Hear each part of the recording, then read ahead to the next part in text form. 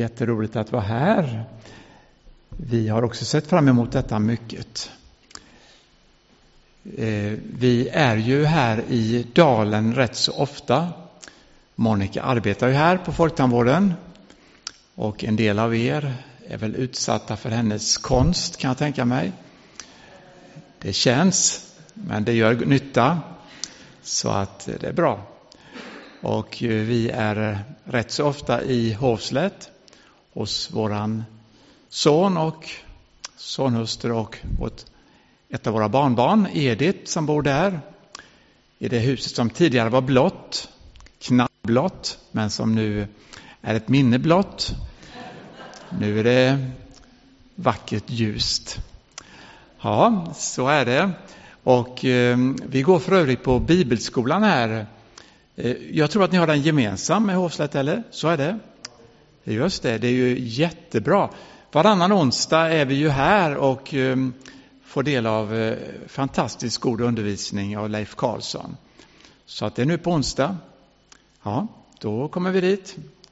Förra gången satt vi jämte Mikael Abrahamsson. Jag har nog bokat den platsen, tror jag. Vi får se. Så att det är gott att komma hit på ett nytt sätt. Jag tänkte så här nu att jag gör en ganska lång inledning och sen en ganska kort predikan. Så blir det ändå ungefär som vanligt, tänkte jag. Tidsmässigt alltså. Annars vet man aldrig vad som händer. Det är spännande. Och det diskuterade vi innan här när vi hade vår bönestund här. Hur länge sedan är det jubileet var när ni firade 20 år? Är det någon som vet? 2013 var det. Just det. Då var det 20 år som gemensam församling. Just det. Och då var vi med på det jubileet här. Sen dess har inte jag varit här i talarstolen. Däremot har jag varit och fikat några gånger här i kyrkan, men det är en annan sak.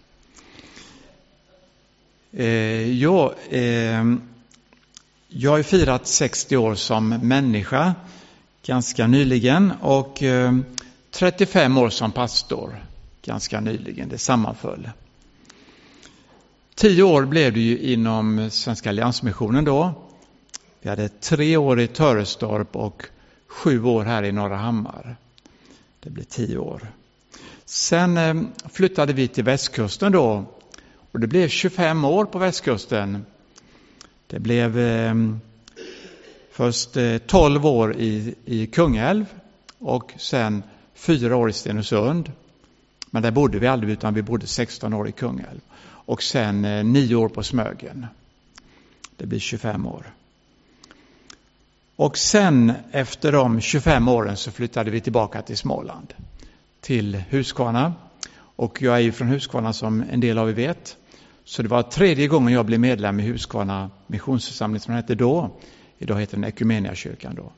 Men det var 3:e gången jag växte upp där och vi var med där som nygifta ett par år. Och nu för 3:e gången. Och nu då som pastor i församlingen där. Det är stort. När jag ibland gör hembesök hos lite äldre än mig själv så kan någon säga så här: jag kommer ihåg när du var så liten. Och det är lite häftigt att komma som pastor och känna att någon kände mig när jag bara var knappt ett år, alltså när jag var nyfödd. Det har jag aldrig varit med om förut. Det är stort. En annan mycket trevlig bekantskap nu, det är ju också kopplingen ut till närradion då, där vi får mötas också genom den möjligheten att sända närradio. Det gjorde vi mycket förr.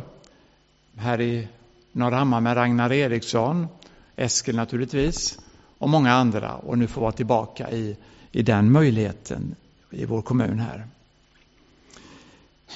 2014 fick jag en stroke och jag kallade inte det utan jag säger att jag fick en skada som gör att jag har någon liten begränsning. Det mest tydliga är att jag inte får köra bil och det beror inte på att jag rör sig utan det är att jag har en begränsning i ett synfält här uppe så att datorn säger att jag missar en liten sektor som gör att jag inte kan köra bil. Men det är egentligen det enda, att jag får inte något Jag blir inte världsmästare igång till exempel, men det spelar ingen roll. Men det har gått bra. Jag låg ju 7 veckor på sjukhus och i början satt jag rullstol och sen med rullator. Och nu så sprang jag faktiskt mitt första lopp efter skadan. Jag sprang blodomloppet här och det var en stor dag att få återkomma på banan igen också på det sättet. Så att jag är mycket tacksam för att ha fått återhämta mig bra efter den skadan. Där vi har bott, och det här sa Monica nu innan här, har inte du berättat detta förut på 20-årsjubileet här, men jag tror inte det. Överallt där vi har bott har det luktat något speciellt. Kommer ni ihåg det, att jag har sagt detta? Nej, jag tror inte det. Vi bodde ju i Törestorp, i Hillestorp, och där luktade det ytbehandling överallt. Man behandlade krokar och tråd. När vi flyttade hit, så ska jag inte säga att det luktade, men det hade luktat gjuteri. Lukten hade väl avtagit, men den fanns här någonstans i luften.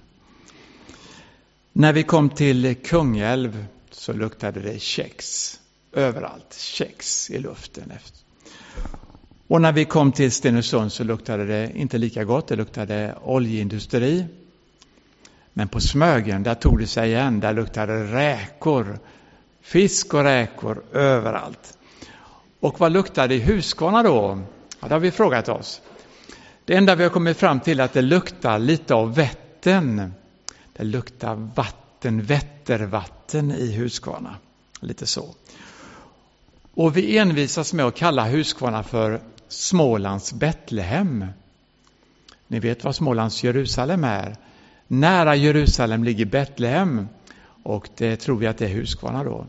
Det är en huskvarna, alltså det är ett hus och en kvarn. Och vad gör man vid en kvarn? Jo, där maler man mjöl. Och vad gör man av mjölet? Jo, av mjölet bakar man bröd. Och Betlehem betyder brödhuset. Därför tror vi att Huskvarna är Smålands Betlehem. Ja, det var en långsökt förklaring. Överallt där vi har varit har vi också haft ett speciellt tema. När jag var i Törestorp så blev temat, då kom man ny och ung och brinnande. Brinnande vill man vara hela livet, men ny och ung är man ju inte hela livet, men man kan vara brinnande hela livet. Och Bibeln inte minst då, så att det var en väldig koncentration på Bibeln och bara lyfta fram bibelbok efter bibelbok. Och när jag slutade i Hillestorp en gång i tiden så sa man, du kan inte sluta när du är mitt i Gamla testamentet. Men så blev det. Men nu har vi tagit upp det i Huskvarna här igen. Så att den onsdagen jag inte är i Hovslätt på bibelskola så har vi en egen bibelskola i Huskvarna som vi kallar Bibel och bröd. Koppling till brödhuset igen där förresten. När jag kom hit till Norra Hammar så sa man då, och detta tror jag sa på jubileet faktiskt, så nu är det nog repetition. Då sa man i Norra Hammar att vi vill ha en pastor med framtidstro. Det var kriteriet. Och det blev att jag talade mycket om Guds rike under de åren här. Det var temat här, Guds rike. Sen när vi flyttade till Kungälv så blev det en väldig betoning på att kyrkan var en öppen kyrka. Alltid mycket människor i kyrkan. Hela tiden nya grupper som kom. Folk som hyrde kyrkan och folk som bara kom till kyrkan. Det blev lite av en missionsstation, att kyrkan var en öppen plats för mötet med människor. I Stenungsund var det pilgrimstema som blev väldigt tydligt. Och sen dess har jag alltid gått pilgrimsvandringar efter de åren där. Och då har vi också i Huskvarna nu pilgrimsvandringar. På Smögen blev det en oerhört stark betoning i 9 år på Guds nåd. De kallade mig faktiskt för nådespredikant, och någon bättre titel kan inte jag tänka mig som pastor, att vara nådespredikant. Det vill man vara, eller hur Eskil? Nådespredikant, nådesförkunnare. Och i Huskvarna nu då, ja, det blir nog en mix av allt detta tror jag nämligen. Det är svårt att veta, det vet man ju inte än, men det kan bli så att man plockar det bästa från alla tiderna här. Jag tror att det blir lite så. Och sen blir det säkert något speciellt. Men det kan man inte veta nu, det vet man om några år. Ja, det var en lite längre inledning. Och nu då till dagens evangelium. Och det är ifrån Matteus kapitel 14.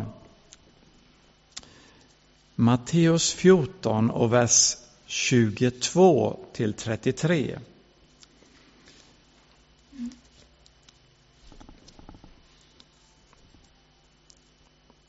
Och rubriken där är satt till Jesus går på vattnet. Sedan befallde Jesus sina lärjungar att stiga i båten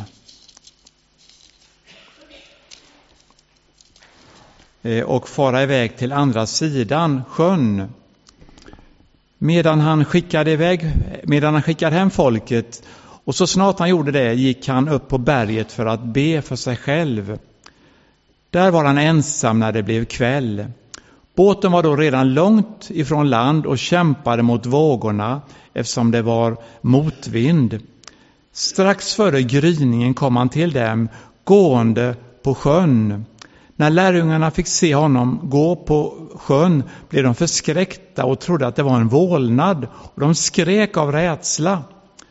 Men genast talade Jesus till dem och sa: Lugn, det är jag.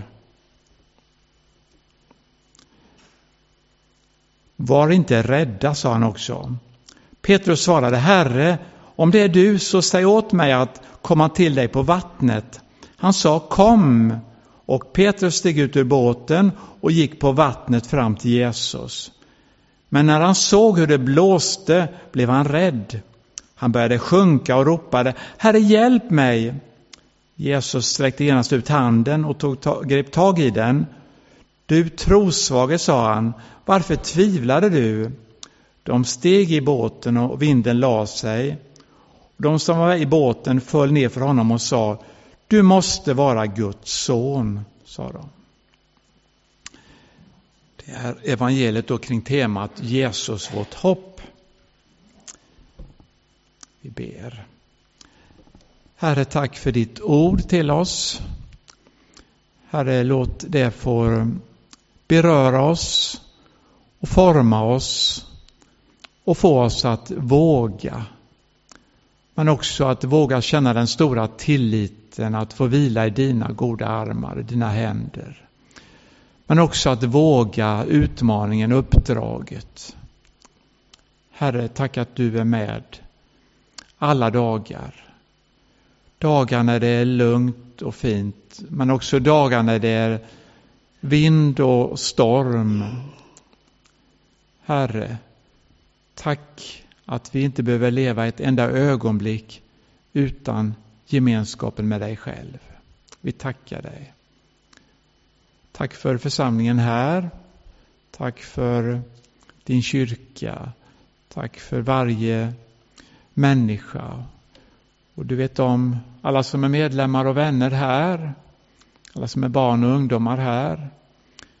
Tack att du vet alla som här på denna plats kommer att söka dig och som söker dig just nu och som håller på att upptäcka vem du är.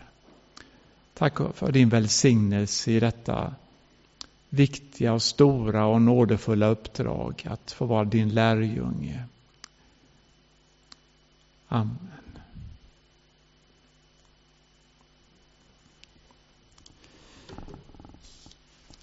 Ja, och jag ska naturligtvis ha 3 punkter och ni ska få dem på en gång så ni vet när de sen kommer. Det är storm, det är första punkten. Andra punkten är överskatta inte stormen.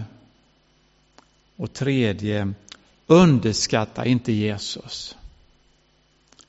Då vet ni vad som kommer. Det är storm. Ja, det räcker ju att följa någon typ av nyhetsrapportering så vet vi att det är storm i världen på massa olika sätt. Och att dra exempel på det känns överflödigt för vi matas ju ständigt med dessa stormar i vår värld på olika områden. Så det följer ni dagligen, jag vet det. Det är storm. Och ibland så är det stormar i våra egna liv. Och de är inte alltid lika tydliga. Men därför är det gott ibland när man får sitta ner på lite mer på tu man hand med någon eller några och få berätta sin livsberättelse om sina egna stormar. De berättar vi inte alltid, utan det får vara väldigt trygga förhållanden när vi ska berätta om vår egen storm i vårt eget hjärta. Men det är gott om vi alla får ha någon som vi kan berätta för om vad som händer i mitt liv och i mitt hjärta och i ditt. Så att någon kan lyssna till oss när vi berättar om de här stormarna. Och ibland är det ingen människa som vet om det, utan det är bara vi själva som vet det. Och ibland vet några få det runt oss. Och ibland går ryktena, så då säger man att hon har det kämpigt, han har det kämpigt. Men man vet inte så mycket egentligen vad som händer. Och då är det gott att någon får höra detta. Självklart hör vår Herre allting, men också att en medmänniska får höra om stormen i ditt och mitt hjärta. Så har du inte den närheten till någon, så sök den. För det är gott att inte bara få berätta för vår Herre, utan också få berätta för en medvandrare. Det betyder så mycket att få göra det. Och det här måste inte vara en pastor, utan det kan vara vem som av oss. Vi har alla 2 öron och kan lyssna till varandras berättelser. När vi möts till bön så är det gott att vi både får nämna våra bönämnen, men också nämna det som ett tack. När vi berättar också om det som har varit en storm som har lugnat sig så att det blivit lugnt och fint igen. Och då får vi tacka för det. Och det tänker jag på ibland. Vi hör ju om alla dessa stormar i vår värld, men det är väldigt sällan vi hör när det blir lugnt och när det lägger sig stormen och det blir lugnt igen. Tänk vad gott det hade varit om man ibland hade kunnat säga i en vanlig nyhetsrapportering att nu har freden kommit till Syrien och vad det nu är. Och nu så bygger man upp samhället igen. Nu är det så mycket gott som händer. Nu har människorna återfått framtidstro och nu sker det en återuppbyggnad av ett samhälle som har varit raserat. Visst förekommer det vet jag. Men vi skulle behöva lika mycket som vi hade nyhetsrapportering om stormar, så skulle vi behöva nyhetsrapportering om när stormen har lagt sig och det är lugnt och fint igen. Och vi kan ta det tror jag som vana som Guds barn, att inte bara berätta om det svåra utan också berätta när det goda som händer. Och det sker så mycket gott i vår värld och i våra liv. Och ibland får vi berätta om det också. Så att det liksom blir mycket av uppmuntran när man berättar om bön och om tack. Det är storm i vår värld. Och ibland är det storm i vårt hjärta och i vårt liv. Be och tacka när stormen lagt sig. Överskatta inte stormen.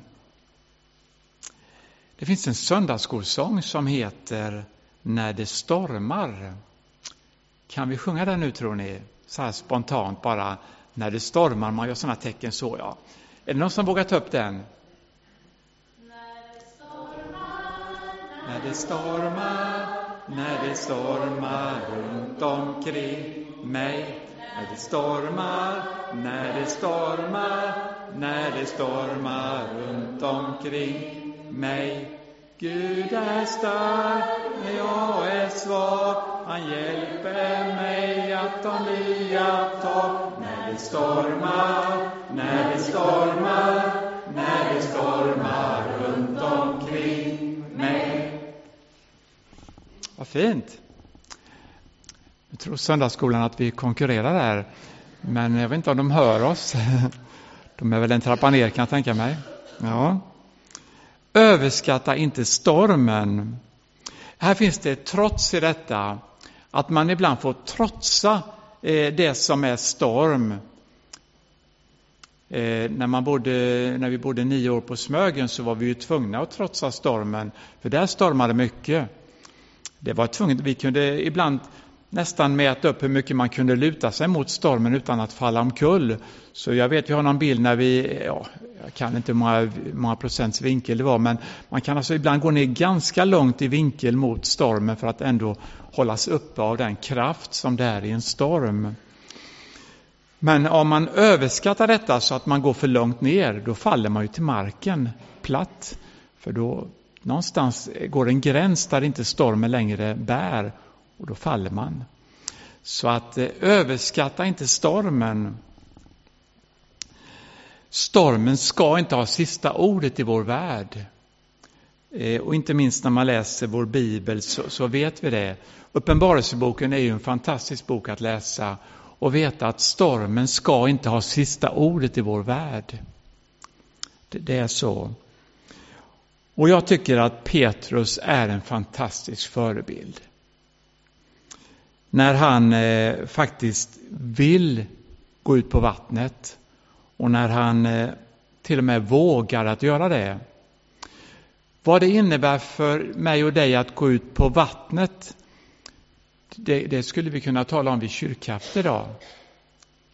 Det är ju väldigt personligt. Men det kan handla om att ibland kan vi få för oss bara som en tanke att tänk vad jag skulle ringa honom eller henne. Tänk vad jag skulle ta den kontakten med den människan. Tänk vad jag skulle våga anmäla mig till valberedningen att jag gärna skulle vilja göra detta. Tänk vad jag skulle göra det. Att göra det lite oväntade, lite otippade. Att göra det som jag kanske aldrig gjort förut. Men att våga någonting nytt. Och att sätta det i verket. Självklart med blicken tydligt riktad på Jesus. Som Petrus hade. Men att våga det kan vara ditt sätt att säga till Jesus, jag vill komma till dig på vattnet. Får jag det? Han säger, kom till mig på vattnet. Att våga det oväntade, att ta det steget. Och som sagt var, det skulle kunna vara ett tips för ett samtal här vid kaffet idag. I detta finns det ett trots och det finns ett sätt att betona att stormen ska inte överskattas och jag vågar ta ett steg till. Många sådana steg idag handlar ju om goda kontakter med alla nya människor som kommer till vårt land.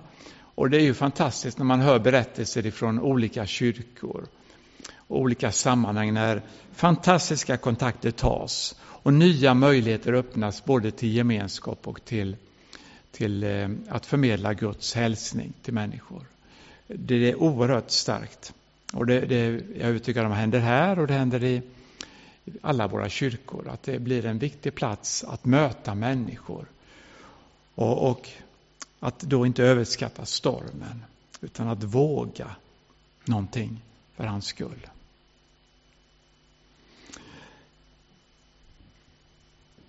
Den tredje punkten då är ju att inte underskatta Jesus.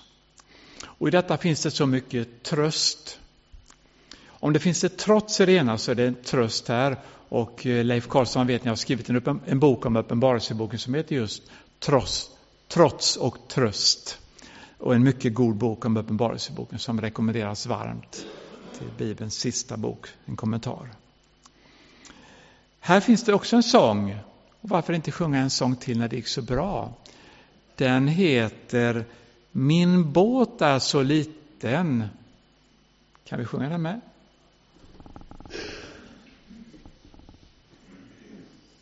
Min båt är så liten, havet så stort, men Jesus har fattat min hand. När han styrer båten så går det så bra på resan till himmelens land. Han ska ha sista ordet i vår historia. Alfa och omega. Och därför finns det all anledning att inte underskatta honom. Det är så ofta vi får berättelser om människor som har berörts av detta. Och ibland kommer de sådär oväntat. Nu senast här, när man lyssnade, en del av er lyssnade väl, kan jag tänka mig, på Skavlan och hans härliga intervjuer med människor. Och någon som berättade nu då om att tron som var mer kanske då en barnatro, hade blivit en vuxentro och ännu mer kanske ett hopp. Tron kanske tog sig mest uttryck i att det var ett hopp då. Och det är naturligtvis djupt bibliskt att tänka tro, hopp, kärlek. Tron blir mer och mer kanske ett hopp. Jesus är vårt hopp. Och i detta då kärlek. Att Gud är kärlek. Och att få möta de här berättelserna. Och så säger då Jesus till oss och till dem: lugn, det är jag. Var inte rädd. Det här ordet, det är jag. En del av er vet ju att Guds heliga namn, som vi egentligen inte vet hur man uttalar ens, det betyder jag är. Det är alltså Guds namn, betydelsen av Guds namn. Jag är. Och det är det Jesus säger här, han nu vänster på ordningen då, lugn, det är jag. Men det är alltså orden jag är. Och de möter man väldigt ofta i vårt Nya testamente. Det tydligaste är ju när Jesus 7 gånger i Johannes evangeliet säger jag är den gode herden och så vidare. Ni vet de här 7 goda orden, jag är orden. Men de finns på massvis av andra ställen i vårt Nya testamente. Jag är, lugn, det är jag är.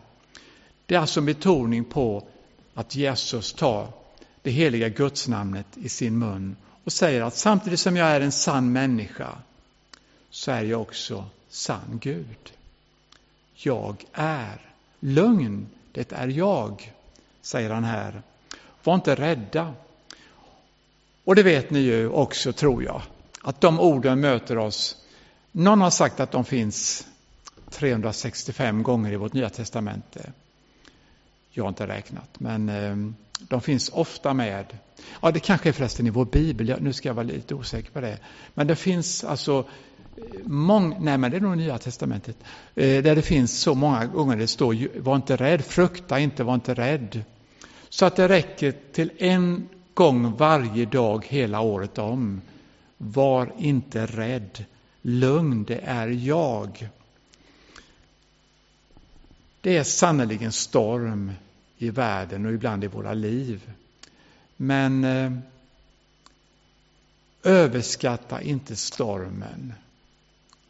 Och underskatta inte Jesus.